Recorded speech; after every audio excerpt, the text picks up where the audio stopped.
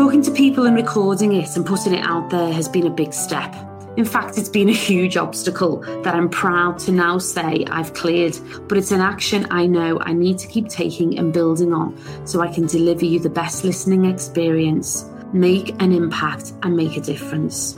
But it is made easier when the light is actually shining on my guests and not on me, so I can just respond to their story and interweave my experiences. But when it actually comes to shining the light directly on me, there's definitely a limiting belief there. A limiting belief I know I need to get over. Some of you will heard me use the quote before, but it's a favourite that I keep drawing on in this journey, that the journey of 1,000 steps begins with one small step. And I just thought, rather than letting the whole thing overwhelm me, I'm actually going to walk the talk, record myself and create my own podcast with me just at the helm. And whilst my subconscious is telling me that it does feel a bit self-indulgent, I'm determined to break this habit of hesitation by responding to what people are saying they want to hear.